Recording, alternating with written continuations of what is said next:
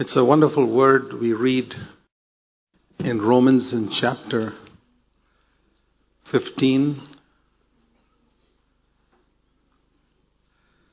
and verse 5 and 6. May the God who gives perseverance and encouragement grant you to be of the same mind with one another according to Christ Jesus, so that with one accord you may with one voice glorify the God and Father of our Lord Jesus Christ. We must always remember God in verse 5 as the one who gives us perseverance to endure unto the end, no matter what may happen around us, and who always encourages us to press on. If you fall, to get up and run again. If you fall 10 times, to get up again. If you fall 100 times, to get up and run again. He gives us perseverance and encouragement. So none of us must ever feel discouraged or condemn ourselves. Never. God did not send His Son into the world to condemn the world, but to save the world. John 3:17. So we must never forget that, because the devil would like us to forget that. Many Christians live under the feeling that God is there to condemn them, and so they get discouraged. And then it also says in verse 4, whatever was written in earlier times, that is for us the Old Testament, was written for our instruction. Why should we read the Old Testament? Sure. So that, from their examples, through perseverance and encouragement, the same two words in verse 5, through perseverance and encouragement of the Scriptures, we might have hope. So, in verse 4, we get perseverance and encouragement through reading God's Word. And verse 5, it says the Holy Spirit, God the Holy Spirit, gives us that perseverance and encouragement. And so there are lessons that we can learn from the Old Testament, and I want to try and show you some of them this morning. Please turn with me to Deuteronomy chapter 8. This is a wonderful chapter from the Old Testament, and one of the main reasons being that this is the chapter where you read, man shall not live by bread alone, verse 3, the last part, but by every word that proceeds out of the mouth of the Lord. That's the first word that Jesus spoke in His ministry and the temptation. And that is from Deuteronomy chapter 8. And so this is a very important chapter. Jesus knew it in His mind. He had read it, memorized it, meditated on it, and He could quote it immediately.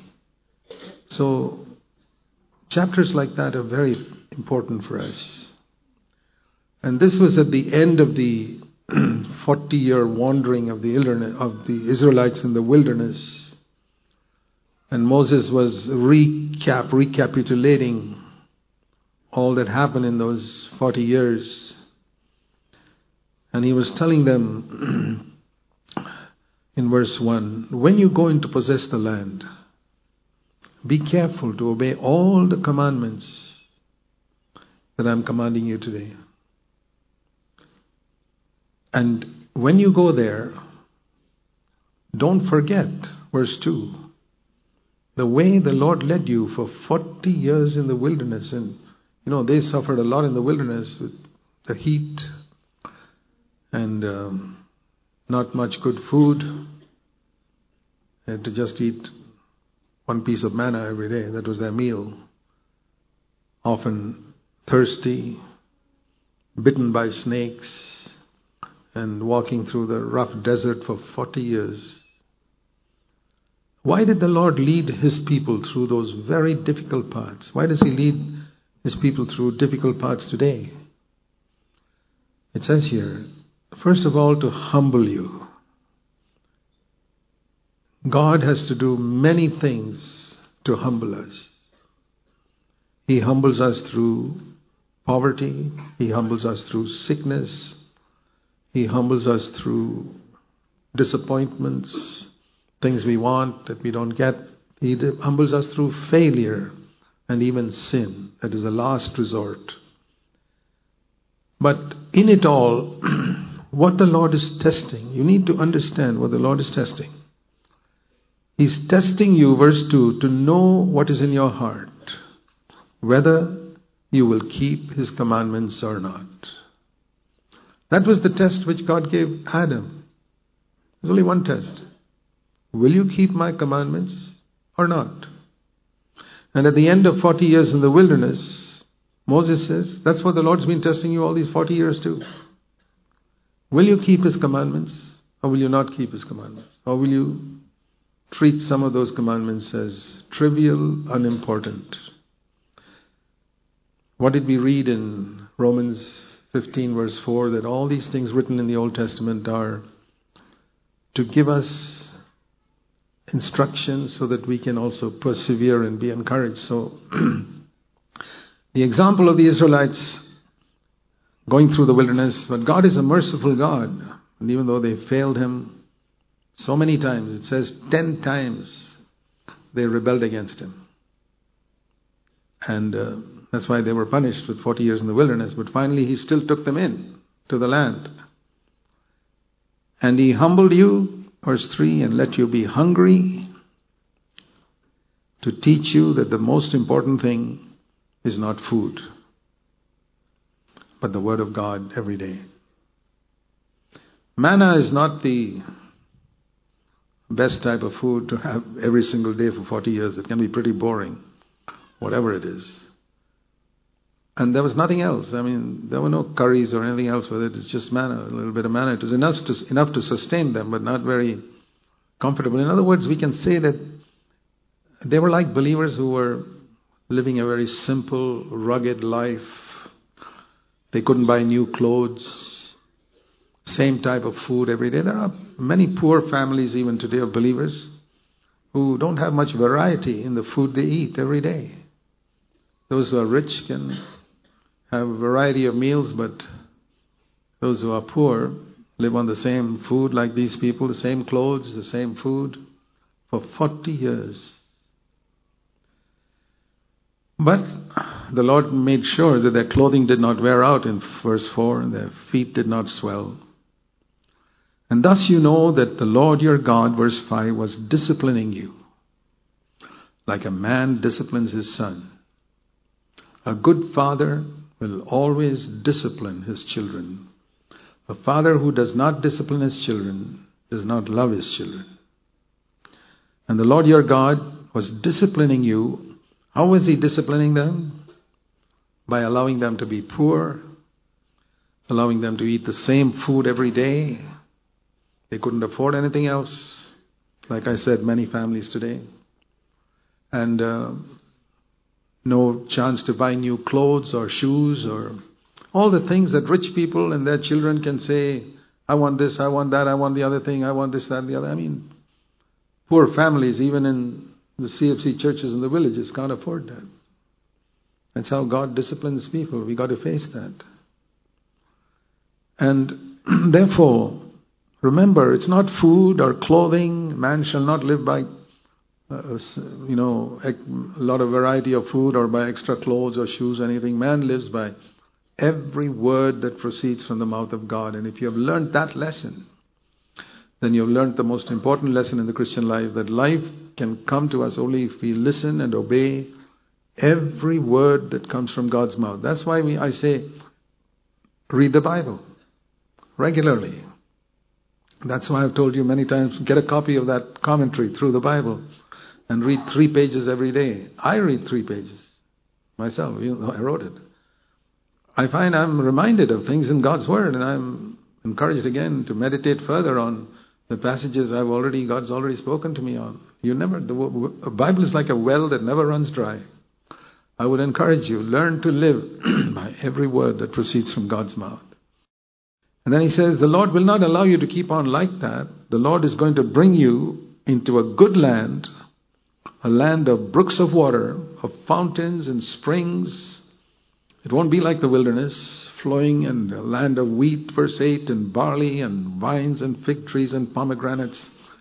It was from poverty to plenty, from being poor to being very rich. A land where you will eat food without scarcity, in which you can have variety, no lack of anything. You have metals, you can have industries there. You can dig copper and when you have eaten and are satisfied, bless the Lord your God for the good land which He has given you. And now comes the warning. Just let me tell you, here is a warning that everybody in CFC has to take. Because you don't have to go to the Old Testament to learn it. We look around at Christendom, the churches that have been here for so many years. This is where they fail. So listen carefully. Beware that when you become rich and you have plenty of money to throw around, you can buy what you like, you can live as you like. Beware that you don't forget the Lord your God and you don't keep His commandments and His ordinances. Otherwise, when you have eaten and are satisfied and have built good houses and lived in them, and in today's language we can say in verse 13, when your business prospers, when your salary in your office increases, and you have a lot of savings in your bank accounts, and your children are healthy and strong, doing well, they are married perhaps, they've got good jobs, and then your heart becomes proud. That danger was not there when they were poor, when they couldn't buy new clothes, when they had to eat the same simple food every day. That danger of becoming arrogant and proud comes, especially to the next generation, to your children. When they become rich, when they get jobs where in 1 month they earn more than their parents earned in 1 year. Did you hear that? Where our children earn in 1 month more than the parents earned in 1 year. When that happens, and that's happened, that is the time to be careful. Not in the years when you were struggling. Oh no. Those years you cling to the Lord. Those years you don't have time to watch movies because life is a struggle. You probably don't have enough money to pay for the monthly internet. Maybe there was no internet. But now you're wealthy. You get what you want. And in the comfort of your home, with nobody watching except God, you can live as you like. Beware. You forget the Lord your God who brought you out of a life of sin. There's a verse in 2 Peter 1 which says, if you forget, let me paraphrase it, if you forget your past sinful life from which you were saved, you will become spiritually blind. Read that. 2 Peter 1. I think it's verse 9 or somewhere there. If you forget at any time the wretched, sinful life that God saved you from, you will become spiritually blind.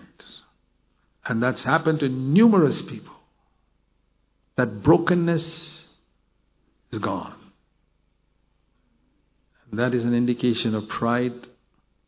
I've seen it in a number of young people, children of parents who are in CFC, children who grew up as babies in CFC and where they are today. But I thank God they're not all like that. I've also seen a few young people who grew up as children here who are examples of humility and who are not taken up with their salaries and their wealth, who don't mingle only with the elite educated, but who are mingling with the poor and the uneducated. Those of you who are in high jobs and Your children can go to good schools, get a good education.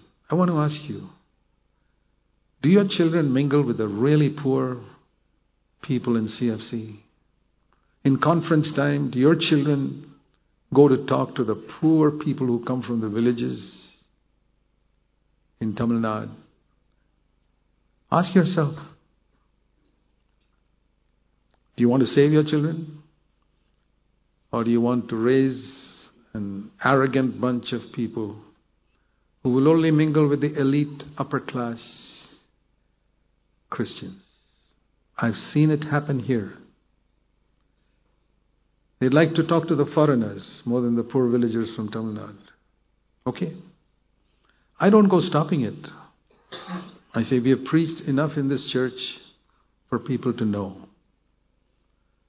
We only say is he who has ears to hear, let him hear. If you want to bring up your children that way, go right ahead. But I'll tell you this. The Word of God does not change. The way you bring up your child, mark my words, Proverbs 22:6. When he is old or she is old, they will not depart from it.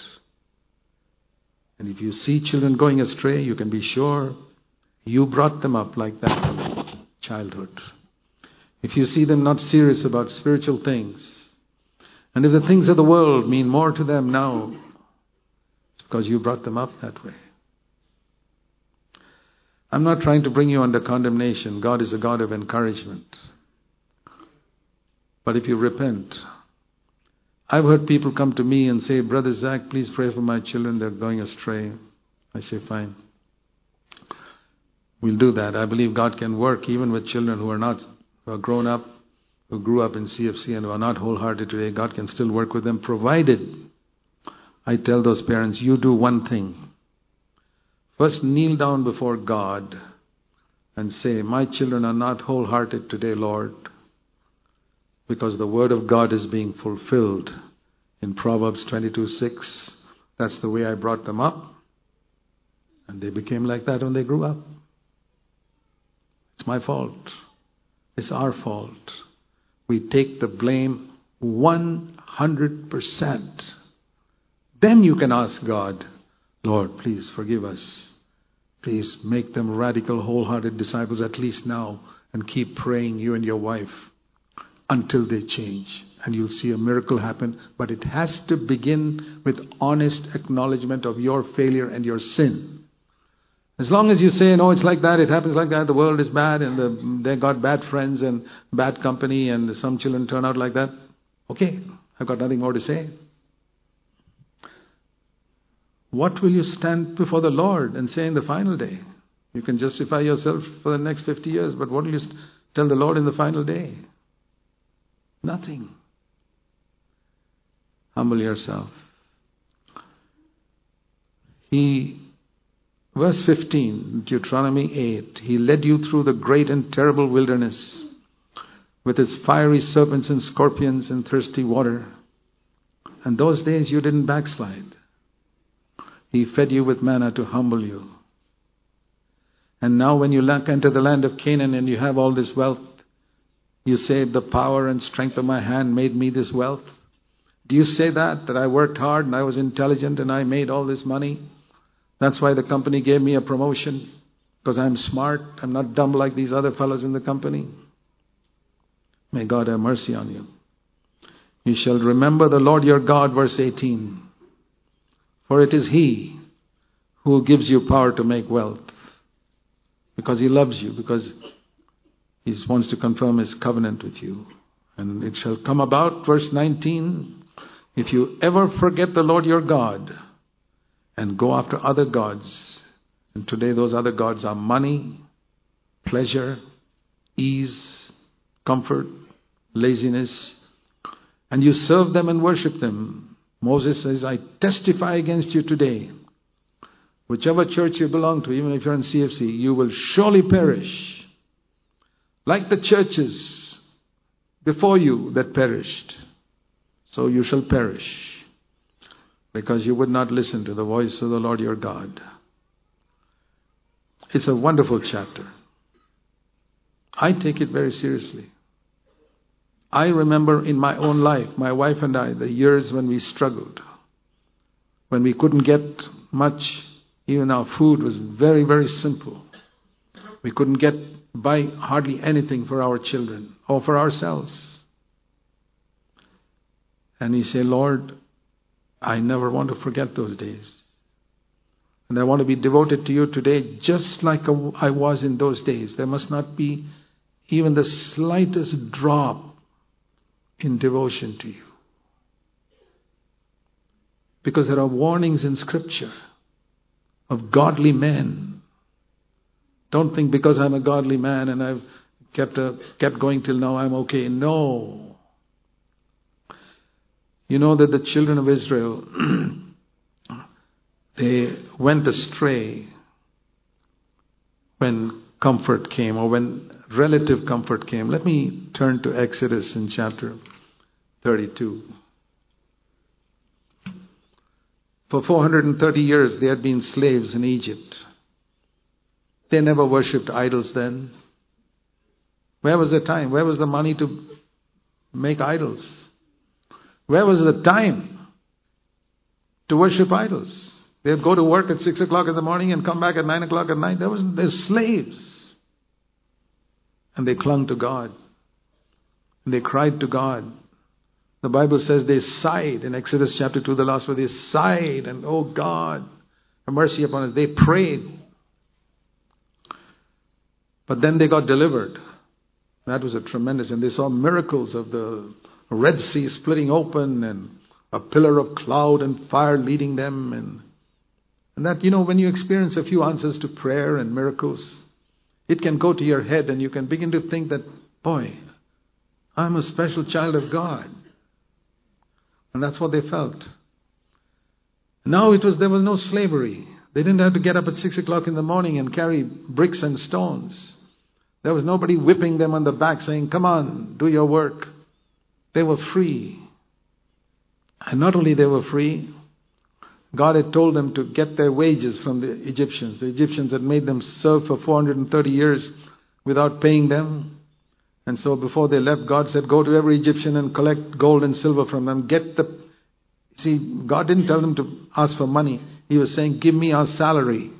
Give me my salary for 430 years in gold and silver. They were only collecting their salary. There's no sin in going to the office and saying, can I collect my salary?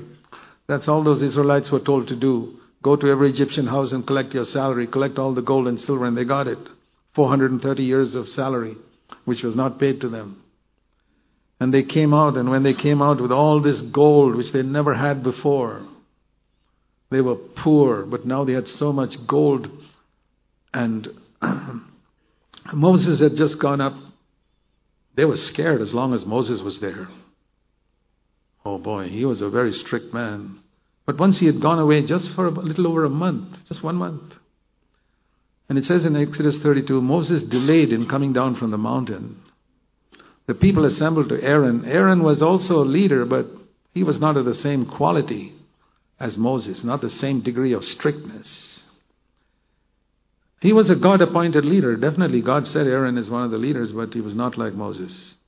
And they said to him, come, make us a God who will go before us. Because this man, Moses, I don't know what's happened to him. Okay, Aaron said, quickly, he wants to be popular, leaders who want to be popular. He said, fine. Tear off the gold rings. Where did they get gold rings from? These slaves? They got it. Suddenly they got 430 years salary and they became wealthy, bonus and everything else. And they put gold rings in the ears of their wives and their daughters and even in their sons. Amazing.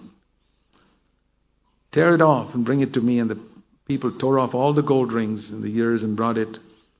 And Aaron, listen to this. He took it and with a graving tool, he melted all this. This is Aaron. And some people who helped him shaped it into a molten calf. Can you imagine a leader doing this?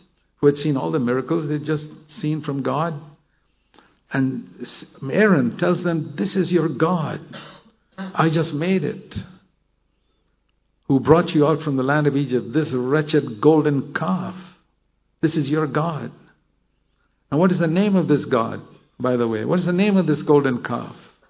Aaron said, I'll tell you. Tomorrow we're going to have a feast to this God. And verse 5, he's called Jehovah. Tomorrow we'll have a feast for this calf, Jehovah.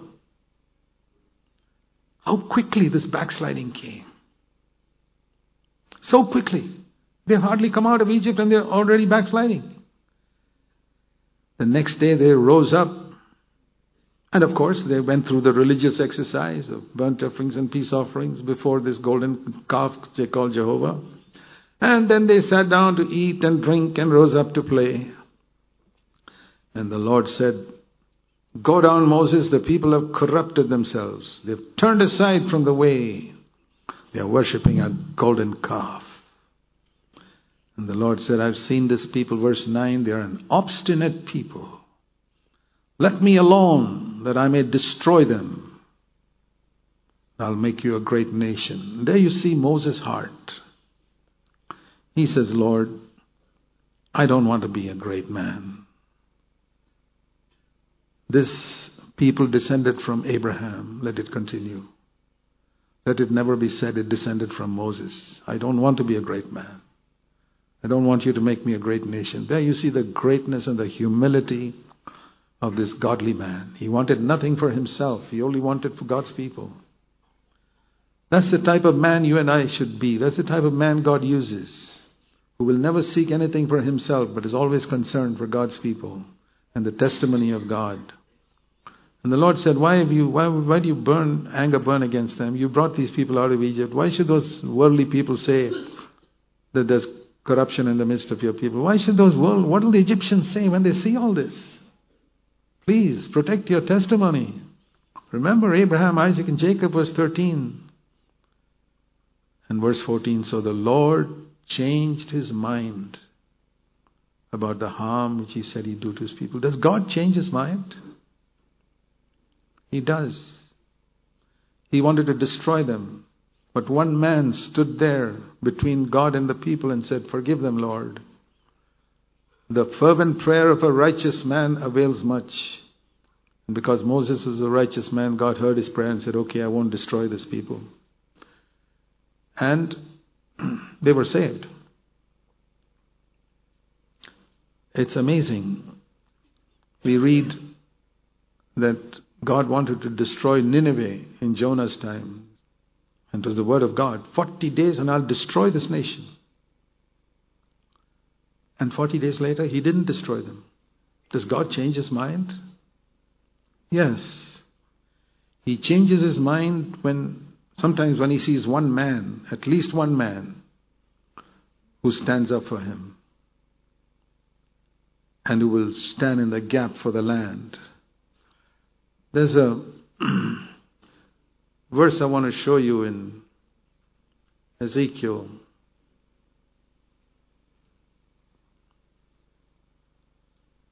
Chapter 22 and verse 30.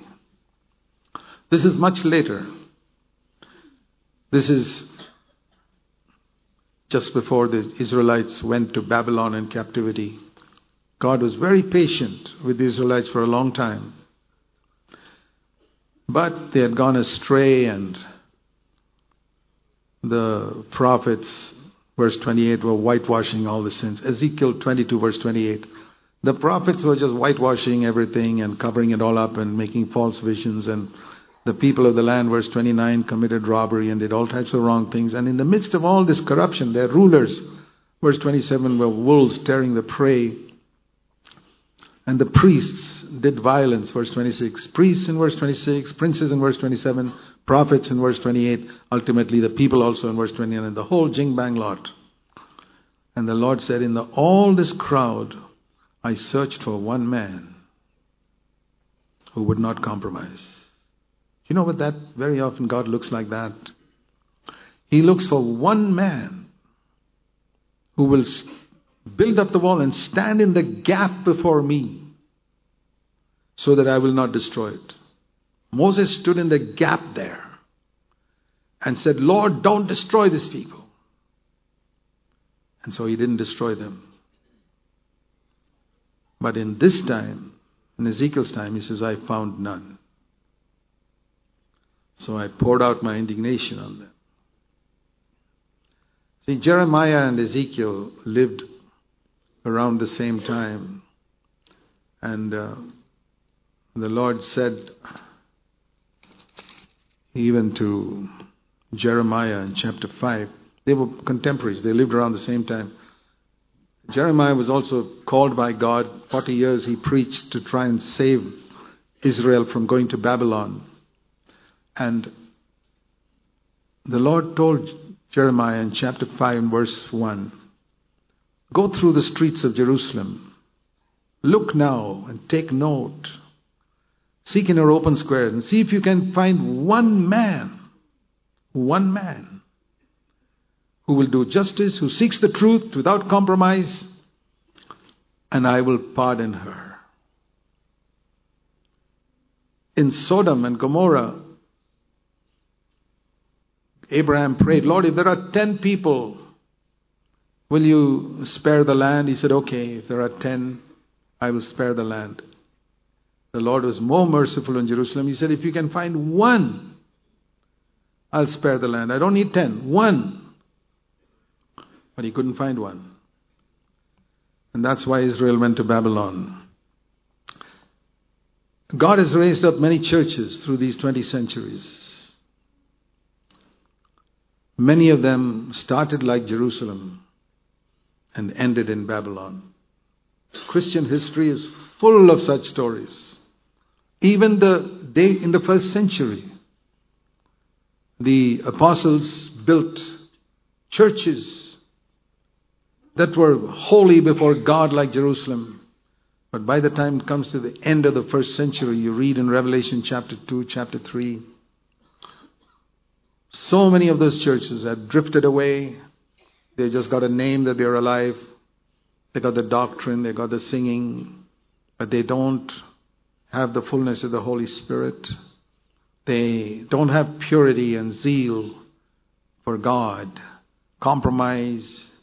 And the Lord says, I'll remove the lampstand from your midst. I'll de-recognize you as a church. He says, I'll spit you out of my mouth. I'll remove your name from the book of life. These are some of the warnings in Revelation chapter 2 and chapter 3. What type of churches? Churches planted by the apostles. So it happens, And when Moses came down, he saw all this. It says in verse 19 of Exodus 32, Moses thought there's a war going on when he heard all that sound. And Exodus 32 in verse 19, Moses came near the camp and he saw the golden calf. They were worshipping money. They were not worshipping money in Egypt. Now they started worshipping money and dancing. And Moses' anger burned. And he took those tablets which God had written with his own hand, 10 commandments, and he shattered it at the foot of the mountain, saying, why should I give you these 10 commandments? You bunch of people, you have no gratitude to God for what he's done for you. It's something like Jesus getting angry when he saw people in the temple worshipping money and taking money from the poor, selling doves and sheep. So he took the calf and burnt it. Just see what he did. Moses was such a strong man. He took the calf, verse 20, and burnt it with fire, ground it to powder, scattered it on the water, and said, now you children of Israel, drink this water, this calf that you worshipped. Was that cruel? He was a man of God. And then Moses said to his co-worker, why did you do this? That you brought such a great sin upon them. And Aaron said, don't get angry. The people said, make a god for us. And he puts the blame on others. This is a habit of Adam. When God asks him something, he points at his wife. Moses asks Aaron, he points at the people. It is these people, not me. And I told them to go and listen to this. This is interesting. Verse 24. They gave me all the gold. Verse 24, middle. And I threw it into the fire. And out came this calf. Wow. What a miracle that is. As if he thought Moses would be so stupid to believe that. I threw all the gold and out came a calf. This business of self-justification has been there from the time of Adam. Did you eat the tree? Lord, my wife gave it to me. In Jesus' day, he said, you are those who justify yourself before men, but that is an abomination before God. Aaron was like that. And the people were out of control. And then Moses said, is there anybody here on the Lord's side? Anybody in this camp? And out of all those 2 million people, the sons of Levi said, yes, we are on the Lord's side. Then he called those sons of Levi and said, I want you to go into the camp and don't spare anybody. Take your sword, verse 27. Idol worshippers must be killed. That's the law in those days. Kill every man, even if it's your brother. Don't spare him. He may be your good friend. Don't spare him. Every man his friend and every man his neighbor. Don't look at his face and be partial. Take your sword and chop off his head. You think that was easy? Would you have done it if you were there? I mean, in the New Covenant we don't do it, but that was Old Covenant. But if the Lord said, you've got to go and do that, chop off the head of these people who worship the idols and purify the camp, would you do it? Or would you be compassionate? Say, no, let's be merciful. More merciful than God. That's been the tragedy of Christendom in 2,000 years. People don't know God. They don't know the holiness of God. And the sons of Eli did that. And have you ever, and so it says, verse 29, dedicate yourself to the Lord that He may bestow a blessing upon you. You know, why did God choose the sons of Levi to be the priests? Have you ever wondered? That is the greatest honor. Out of the 12 tribes, He didn't just pick lots and say, okay, Levi. No. In this moment of testing, only the tribe of Levi stood with the Lord. God said, okay, you guys will be the priests. Throughout your generations, your children and grandchildren, they'll be blessed because you stood for the Lord. And you did not compromise. You will be the priests. So remember that the priesthood was given not arbitrarily without any reason. It was because they took a stand for the Lord. What we learn from that is, this already happened once. They came out of Egypt and then they drifted away with all the gold. That's why Moses warned them later on in Deuteronomy 8. But one very interesting thing we see, that after this one event, and because of this very strict action that Moses took, chopping off people's heads, and a number of people died that day, for the rest of their wilderness journey, for nearly 40 years, they never worshipped idols. It's very interesting. One strict treatment, and they never worshipped idols again. If Moses had been lenient here, they'd have been worshipping idols for the next 40 years. But now they were going to enter Canaan. And now it is going to be comfortable again. That's when Deuteronomy 8, he said, be careful. Now this struggle and time of poverty and struggle is over and you're going to come to a comfortable life. Be careful. That's the time you will backslide. You see an example of that in Genesis in chapter 9.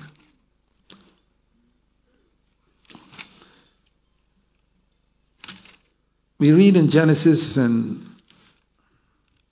about the flood, and at the end of the flood, everybody was destroyed. And then Noah came out, and as he came out of the ark, and it says in chapter 8, verse 20, Noah built an altar. And then God blessed Noah. Chapter 9, verse 1. Be fruitful and multiply, he said. I will establish my covenant with you. And what a tremendous blessing. There was a rainbow, and I will establish my covenant with you, and your children will be blessed. And then what happened? Verse 20, chapter 9, verse 20. Noah began farming. The time of trouble, the flood is over. Now, he had been preaching 120 years. Opposed, persecuted, opposed, and he stood true to the Lord. Built the ark single-handedly just with his sons, true to the Lord. But now, the Lord had blessed him, and he built a vineyard. Then what happened? Then he became drunk and took off all his clothes and lay naked in the tent. He never did that in all the 600 years before that. He never did that when people were opposing him and persecuting him for 120 years when he preached in the wilderness. See what comfort and ease and the blessing of God does to a man if he doesn't fall on his face before God and say, Lord, I'm just dust and ashes. You blessed me, but I'm nobody. I'm nothing. These are warnings. The things written in Scripture are for us, brothers. As long as you're opposed and persecuted and you're struggling. Think how hard Noah would have worked in those days, getting up early in the morning and working till late at night, building the ark and preaching, going out preaching and opposed by everybody. He never got drunk in those days. But now nobody's opposing him. He's popular, he's famous. The whole world is his. And God has blessed him and rewarded him in so many ways and made a covenant with him with a rainbow. He was a great man of God. That's when he fell. These things are written for our instruction. That can happen again. And what is the result? It ends up in one of his grandchildren being cursed because Ham, his son, came and saw his nakedness, verse 22, and reported it. And when Noah woke, verse 24, he said, Ham's son was Canaan. Verse 25, cursed be Canaan. A servant of servants shall he be to his brothers. And that's how the Canaanites got cursed. And those are the people whom Israel drove out of the land of Canaan. That's here. It begins here. A curse that came upon them. Because Ham had now come out. Till then he was faithful. He helped in building the ark. He helped in building the ark. And now see what's happened to him and his children. Yeah, that can happen. When ease and comfort come in, our children can go astray. Unless there are strict fathers who keep correcting them even after they have grown up and got married. You don't have to control your married children. But if you're a father, you still got to warn them. When there's a danger. I keep doing that. My children are all married. But it doesn't mean I give up my right as a father. I don't interfere in their life at all. But if I see them going astray, I don't care. I will tell them the truth.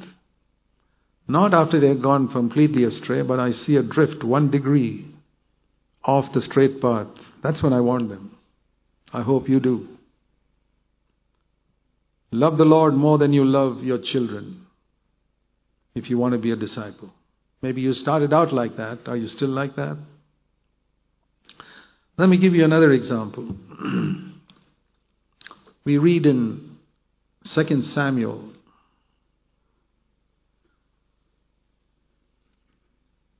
and chapter 11.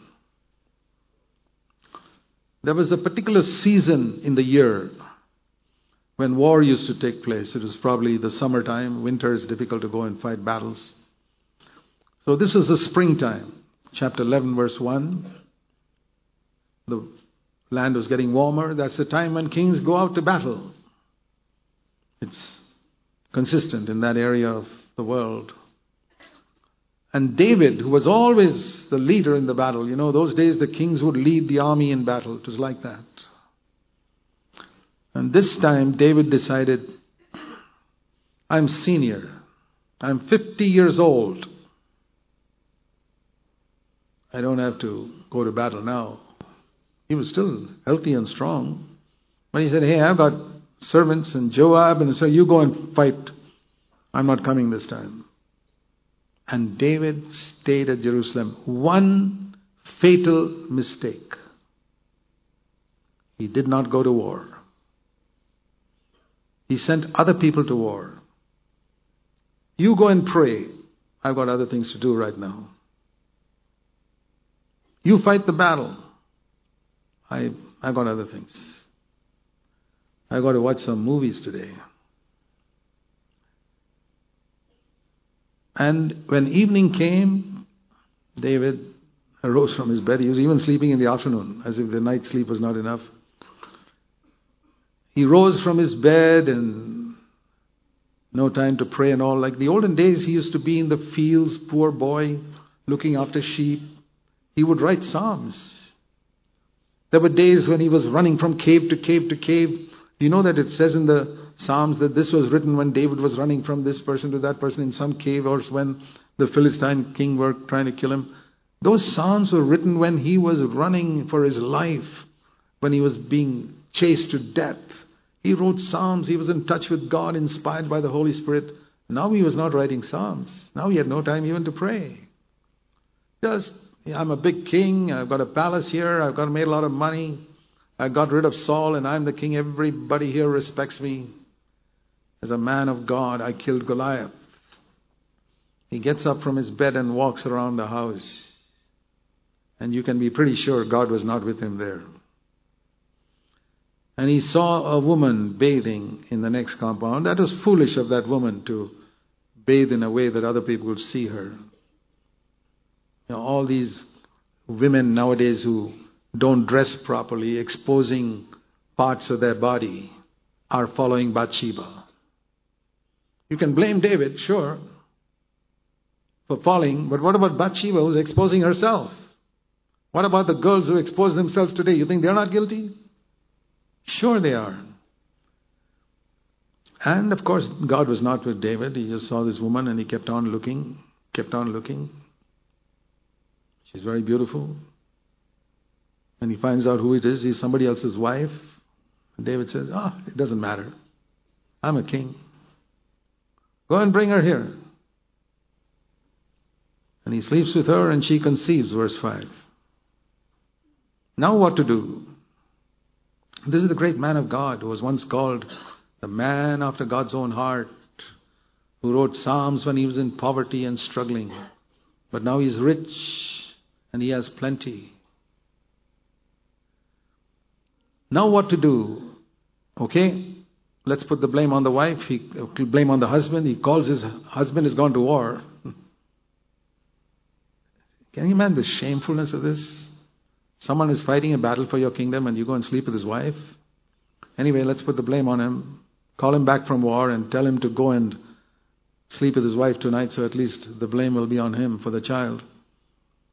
David said, go to Uriah, go wash your feet and go to your house. But Uriah did not go to his house and slept at the door. He was more faithful. He knew God more than his master David. Verse 9, he just slept at the door of the king's house. And they said Uriah didn't go down. And Uriah, look at Uriah saying, Lord, my fellow soldiers are all fighting, verse 11, in the field. How can I go and sleep with my wife when they are fighting in the field? I will not do it. So David didn't know what to do. He still is not convicted. And so the next day he sends a message to the general. Make sure that Uriah is put in a very dangerous spot in the war. And when the people are attacking, all of you withdraw and leave Uriah there alone. Verse 15. So that he will be killed. And so Joab did that. In verse 17, Uriah died. And Joab sent people to David. And it says we had to run away. We were defeated by the enemy. And when the king asks you, verse 20, why did you go so near to the city to the fight? Don't you know they'll shoot from the wall? Then just tell him one word. Verse 21, last part. Uriah also has died. And David said, they told him Uriah is dead, verse 24. Then David said, it's okay, don't worry, verse 25. The sword kills one person and that person. So long as Uriah is dead, it's okay. Can you imagine a man of God descending to this level? It shows what happens when you're not struggling, when you're not poor. When wealth comes in, comfort comes in, fame. You say, you will never descend to that level. Let him who thinks he stands take heed lest he fall. You may not use murder to cover up your sin, but you can sin against people and cover it up in so many ways. Crooked. And you can say you're a believer from CFC. Let me give you one more warning. The book of Numbers, chapter 22. You read about a man called Balaam. And he was known as some type of prophet in the land of Moab. And when Israel came, this is when Israel was in the wilderness. And they came to attack Moab. And Balak, the king of Moab, was afraid of this Israeli army because he had heard the reputation these people are defeating so many enemies wherever they go. So he called his prophet Balaam. And he sent some people with a lot of money to Balaam and said, it says in verse 7, Numbers 22:7, the elders of Moab and the elders of Midian went with the fees for divination. That means if you want a prophecy, you got to pay money. Just like so-called Christian prophets today. If you want to hear from them, you got to pay money. So they knew there's a fees. So they went there and they came to Balaam and gave him the money and repeated Balak's words. And Balaam said, hang on, I can't just do it. I will seek the Lord. Verse 8, Jehovah. That's the word there. L-O-R-D in capital letters means Jehovah. I will seek Jehovah. And when he speaks to me, I will tell you what to do. And God came to Balaam. Here was a man who was in touch with God. It was not the devil who came to Balaam. It was Almighty God, Jehovah, who came to Balaam and said, who are these people? Balak has sent them to curse the people of Israel. And God said to Balaam, verse 12, don't go with them. Very clear. You shall not curse this people, for they are blessed. So Balaam arose in the morning and said, go back. The Lord has refused permission. So they went back to the king and said, he doesn't come. And the king said, I know how to get these preachers. Just leave it to me. So he sent more honorable cabinet ministers to meet this preacher and more money. Distinguished people, verse 15, and more money. And he says, I'll give you a lot of money, verse 17. Please come and curse his people. And when Balaam, in a very spiritual language, see, all these crooked preachers, they've got spiritual language.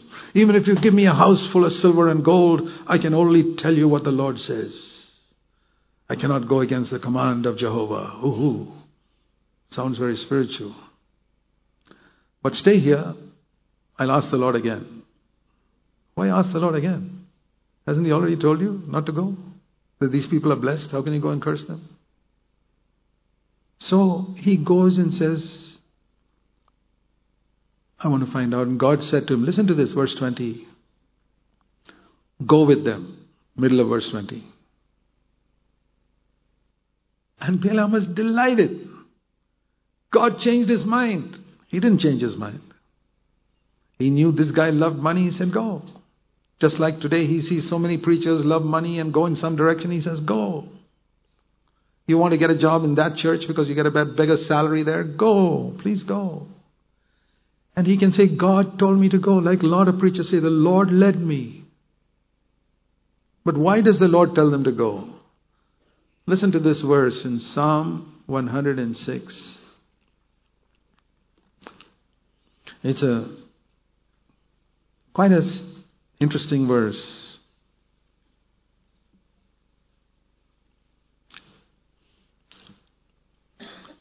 Psalm 106, it says in verse 14, it's talking about the Israelites in the wilderness. They craved in the wilderness. We're not enough with manna. We're not happy with manna. We want meat. We want non-vegetarian food. All this vegetarian stuff is not good for us. And they craved intensely in the wilderness and tested God in the desert. And listen to this. He gave them their request because they pestered him. But along with their answer to prayer, the margin of my Bible says, their soul became withered. Not the body. The body became fat with non-vegetarian food. But the soul was withered. He sent leanness into their soul, the margin says, and a wasting disease among them. But because they pestered him, he gave them their request. Those are words you must take as a warning. When you keep on pestering God, asking him for something, you know God doesn't want you to do that. You know God doesn't want you to go there. You have a clear witness in your heart. But Lord, please. God said, okay, go. There are many people who have gone like that. They thought God led them. No. They craved for something and God said, okay, go. That's what he told Balaam. He said, I know you love money. Why are you asking me? I know you're going there only for money. No other reason. You're not seeking to go there. The Bible says, 1 Corinthians 10:31, whatever you do, do for the glory of God. But you're not going there for the glory of God. You want money? Go right ahead. I won't stop you. Is that what the Lord is saying to you? Back to Numbers 22, we read there, God told him, go, verse 22, but God was angry because he was going. Can that happen? That God lets you go and then he's angry with you? Yes. It happened before, it can happen again. Because you already know in your heart, God doesn't want you to do that. He doesn't want you to marry that girl. Or he doesn't want you to go in that direction. But you keep pestering him. God says, okay, go ahead. Do it. Don't think that is God's leading. God said, you can go, but I'm angry with you. Don't let that ever happen. And an angel of the Lord stood in the way. Even then God tried to stop him. See how good God is. He tries to stop one more chance. Let me try and stop him. But he can't see. Balaam could not see the angel. But the donkey saw the angel of the Lord standing in the way, and the donkey turned off from the way. And when he turned that way, the angel of the Lord came there, and and the donkey again saw it and moved this way, and then it moved the other direction, and the donkey pressed against the wall, and Balaam's foot got hurt. And the angel of the Lord stood in a narrow place where there was no way to turn left or right, verse 26. And when the donkey saw the angel of the Lord, she just sat down. And Balaam got angry and hit the donkey with a stick. He couldn't see the angel. The Lord opened the mouth of the donkey and said, what have I done to you? That's the first time in the Bible you read someone speaking in tongues, by the way. Speaking a language it had never learned. So don't think speaking in tongues is a great gift.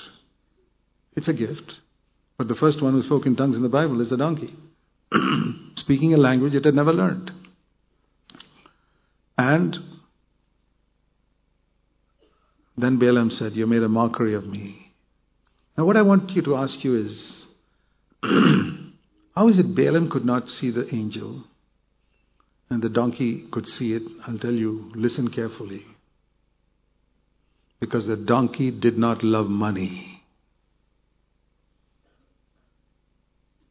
One who loves money will not see many things God wants him to see.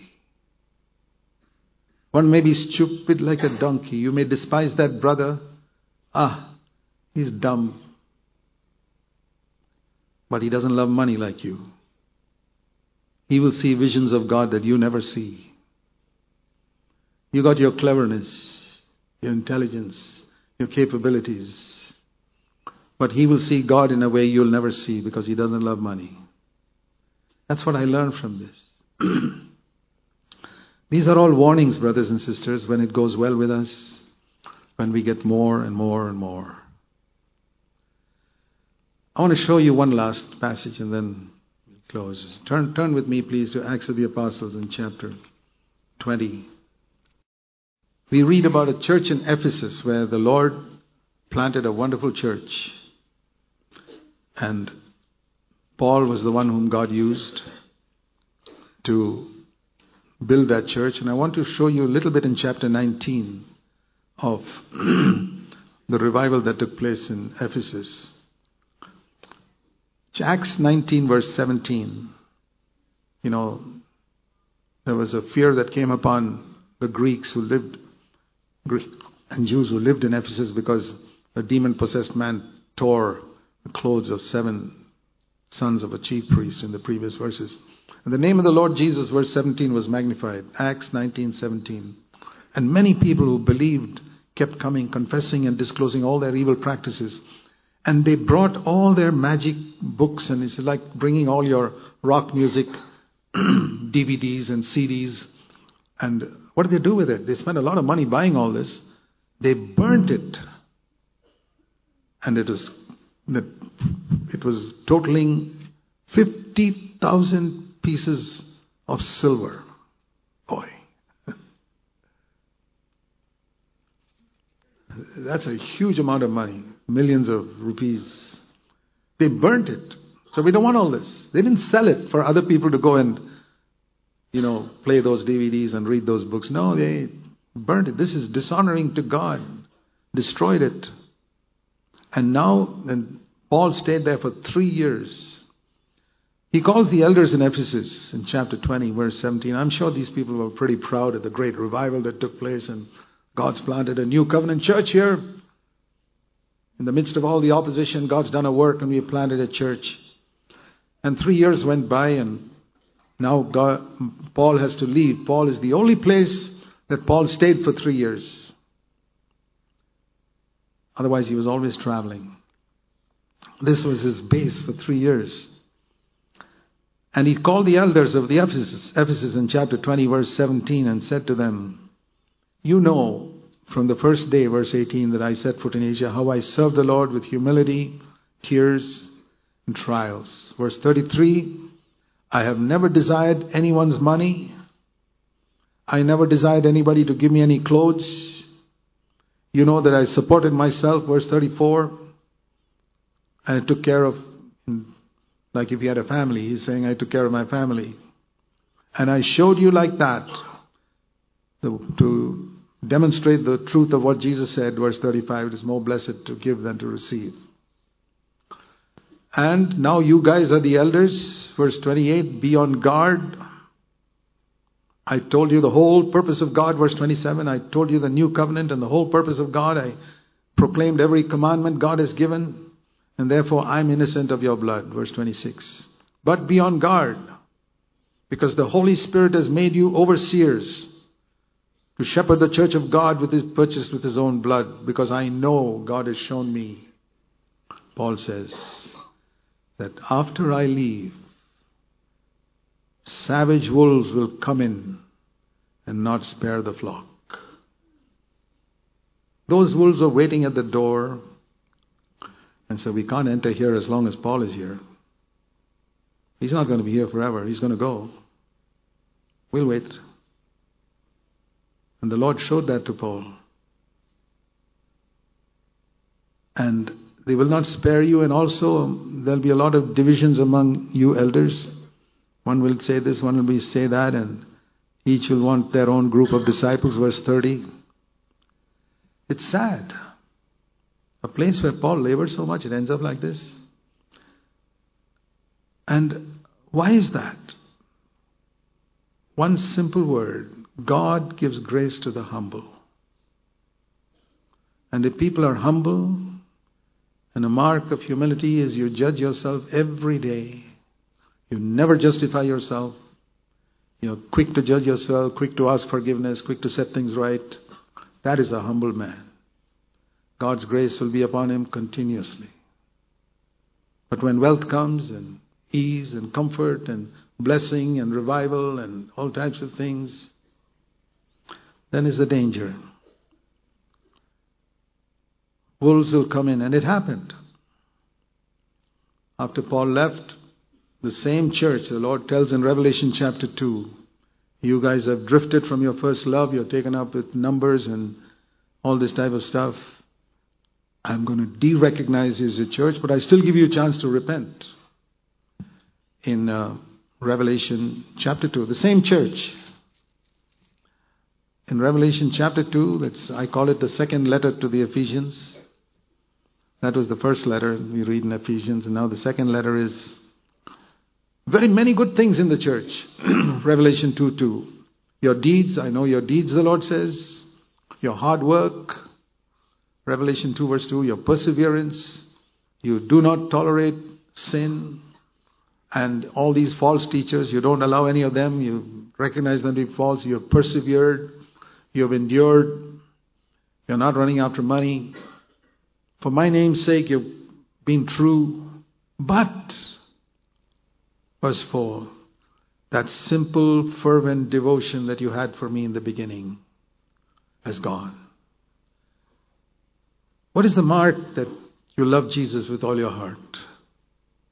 You spend time with him, and the mark of a man who spends time with Jesus is his face will be in the dust. He'll be the humblest man you can know, like Moses was. Because he's seeing the Lord all the time. He spends his life judging himself because he's before the Lord. He sees Jesus. Please, my brothers and sisters, he who has ears to hear, let him hear. Live before God's face. Whatever else you don't do or do, love Jesus with all your heart. It doesn't matter if you can't accomplish great things for the Lord. Love him with all your heart. That's what he wants. All your perseverance, and I'm just reading from verse 23, perseverance and endurance and exposing false doctrine. All that is worthless if you don't love Jesus with all your heart. He will de-recognize you. I'll take out the lampstand. So that is what I say to all of you. Say what the psalmist said in Psalm 73, verse 25. Lord, whom have I in heaven but you? Wonderful verse. It's the verse the Lord gave me when I was converted. I wrote it in the front page of my first Bible. Psalm 73:25. Lord, whom have I in heaven but you?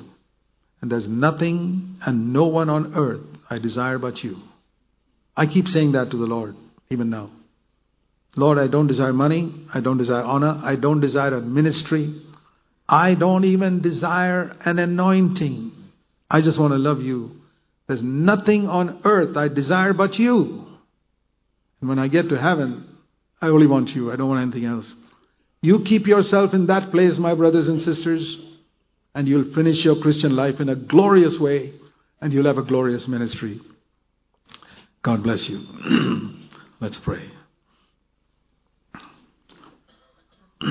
Our Heavenly Father, you're the God of encouragement and perseverance. You have written these things in Scripture for our warning. Thank you. I thank you for the warnings I get. And I pray everybody here will be thankful for the warnings they get. We want to repent of past failures, and we want to put our face in the dust and say, have mercy upon us, O God.